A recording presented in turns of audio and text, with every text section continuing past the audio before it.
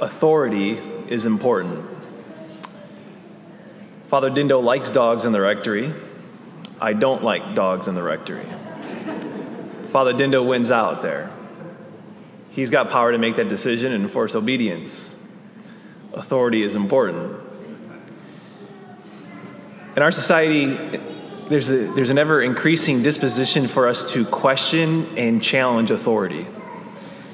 And in many ways, we as a culture have grown very suspicious of authority. And that's a large part because there's been so many examples where authority figures have acted poorly and have downright failed us.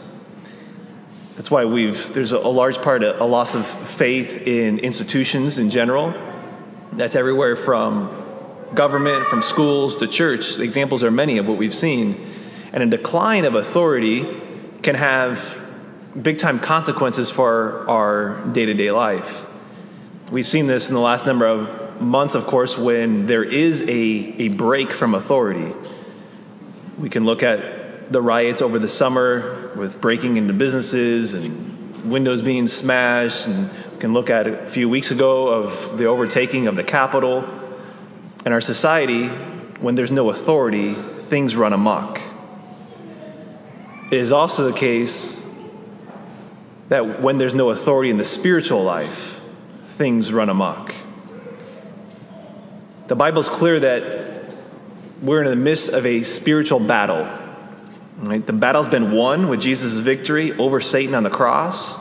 Satan's been defeated, but he still lurks around, and we know he prowls around like a roaring lion looking to devour. And sometimes I think when we think about a spiritual battle, we think of on like large terms. We think of like the spiritual battle that's going on out there on a macro level, which is true. That is the case. But the spiritual battle plays out in concrete and extremely personal ways in our day-to-day life. One of the main ways that the devil does that, he uses that, we know the devil, one name we call him is Satan, which means accuser. He uses the tactic of lying and making accusations. That began, of course, in the garden in Genesis chapter 3 with Adam and Eve lying, whispering those lies of that God's not good. You're not loved. God's not a good father. And this is important because if we don't claim the authority of Christ, we're in trouble. We're essentially letting the devil run amok in our lives, listening, like day to day, listening to lies and accusations within the spiritual battle, which is very concrete and extremely personal. We're very susceptible to those. Our gospel today, we see authority. Authority is on display here in our gospel. Jesus entered the synagogue and he taught the people with authority. And notice, Mark doesn't say the content of which Jesus even teaches. That's not what Mark is concerned about here. The people were astonished because he taught with authority. Not necessarily even what he was saying, but he was one that spoke with authority. And not only did he speak with authority, he acted with authority. What did we see? The unclean spirit comes up to Jesus, and Jesus just says, "Quiet. Come out." And the demon obeyed because of his authority. So we see those two things here in the gospel. Jesus teaches with authority, and Jesus drives out a demon with authority. And with that as our framework, I want to do two things this morning. I first just want to make a plea for us to submit to his authority. And secondly, I want to give us two practical tips or steps for us to use authority to overcome the devil in our day-to-day life. And to be honest, as I was telling Alex this a couple nights ago as I was preparing for the homily, to be honest, I'd like to go straight into these two practical steps of overcoming the devil in our day-to-day life because of the importance and the ways that we are attacked with accusations, but I can't. I can't do that because in order for us to fully claim the authority of Christ, in order to resist the devil, we have to first submit to his authority. And a lot of us have not done that to the fullest extent. Because the idea of a supreme authority, this idea of that there's this all-powerful authority, this all-powerful voice that cannot err, it's extremely unpopular in our culture today. for us moderns. Why? Because we all want to do what we want to do. Like, I'm my own authority. I determine what's right. I know what's best. Right? Everyone wants to get onto Twitter and share in 250 characters their thoughts and their way of thinking, because their thoughts and their way of thinking are so profound. And this translates easily, very quickly, to questioning even doctrines of which we've held for centuries, for 1,000 years.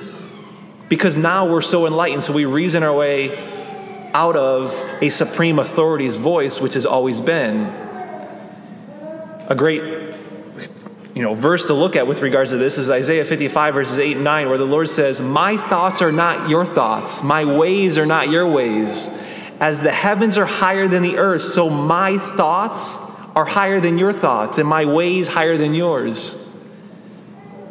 So I need to submit to this supreme authority. Like, even it's like, Lord, I don't get this. I don't like this. I don't like that it's this way. Like, if it was up to me, I wouldn't have done it this way. I wouldn't have it this way.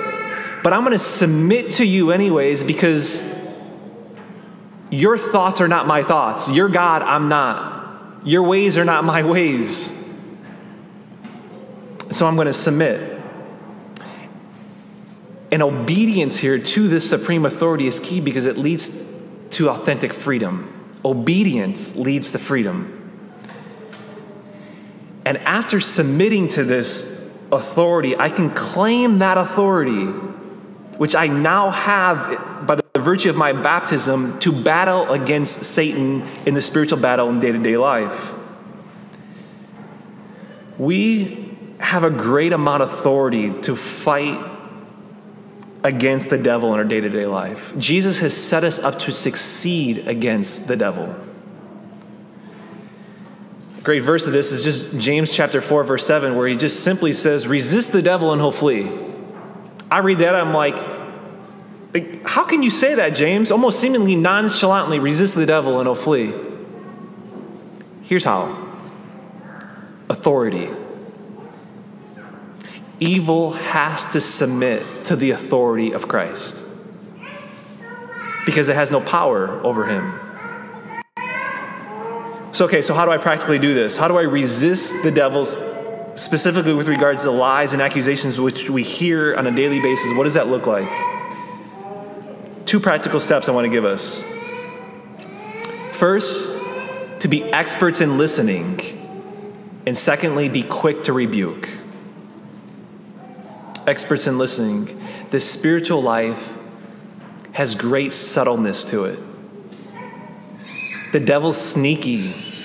He has tricks. Paul says this in his letter, the epistle to the Ephesians. In order to resist, I've got to recognize the lies and the accusations that he gives. And if I think, well, like maybe that's for other people, the devil really doesn't, whisper lies to me, doesn't really give me accusations, don't be so sure. Because of the quick-paced life that we live, and we don't leave much time for reflection, we oftentimes don't notice the lies or accusations that we hear that maybe even we've come to believe are true, that because they've been even for so long. What messages do I hear day to day that I've come to believe that just rise up within me? That I'm not known, I'm not loved, I'm not good enough, or after I sin, I can't change. This is who I am. I am this sin. A spirit of hopelessness, a spirit of fear, a spirit of discouragement.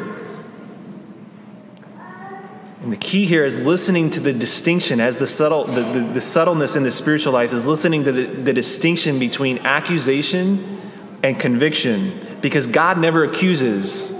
He does convict, but he doesn't accuse. So, just to give an application here to make this down to earth for us. An example of a father who loses his patience, he loses his cool, and he goes off on the kids, a yelling tirade, and he does damage. And he feels bad about it. Lying in bed, maybe later that night, he hears a thought. you're a bad dad. The tone here is key. Does it come in a form of accusation? You're a bad dad. How could you have done that? You're never going to change. There's no hope. I feel the weight and the pressure of my sin, that God is far off. There's no hope. It's like this is just it. And I feel crushed with even the weight of it. Or does it come in the form of conviction, which is the good spirit? Boy, did you mess up earlier. The good spirit wants to convict of any sinfulness, but we don't feel the weight, and we're not crushed underneath the weight of the sin. I have a sense of hope that I can change. There's a future. God meets me with his arms wide open with mercy, because the voice of God is kind. See how it's subtle, it's crucial here. If any of the words carry an accusatory tone, they're from the evil one. The words themselves might be true, but if they come to you in an accusatory tone, you know that they're not spoken by God, because the voice of God is kind. And so Satan knows where we're susceptible. He knows our story. The evil's not creative, so he knows he works with our past. He knows maybe past wounds of things, our story, and he uses those things, and he knows the entry points of where we're susceptible of listening to accusations, or we can listen to lies. And so this is where the discernment of spirits come in, and I just encourage you to look into St. Ignatius's rules for discernment of spirits. You can look at a book. I'll put it on the website, Father Timothy Gallagher, The Discernment of Spirits. And after we become experts in listening here, this is where we are quick to rebuke. When Jesus is confronted with the evil, unclean spirit that comes in the synagogue, he just says, quiet, come out. And the spirit comes out, obeys immediately, because of his authority, Jesus' authority. We can claim that same authority, the authority of Jesus in us, that's in us because of our baptism. Now, the church is clear that we're not to claim authority where we don't have authority, right? If you talk about exorcism, right? Priests ordained holy orders where bishops even appoint special priests to do exorcisms. But you do have authority due to your baptism of Christ in you in rebuking evil and rebuking lies and accusations that come. Right? This isn't self-help. This isn't new age stuff of like just speak and things happen. But it's the authority of Christ. The Catechism has this beautiful section talking about the power of Jesus' name. Just saying Jesus' name makes him present. There's power in his name. And so with rebuking, what does that look like? It's using Jesus' name and saying, in Jesus' name, I rebuke the lie that I'm not loved. In Jesus' name, I rebuke the lie that I'm not worthy, that I'm not good enough, that I'm defined by what I do, that God's love is dependent upon my performance. And then I simply announce the truth.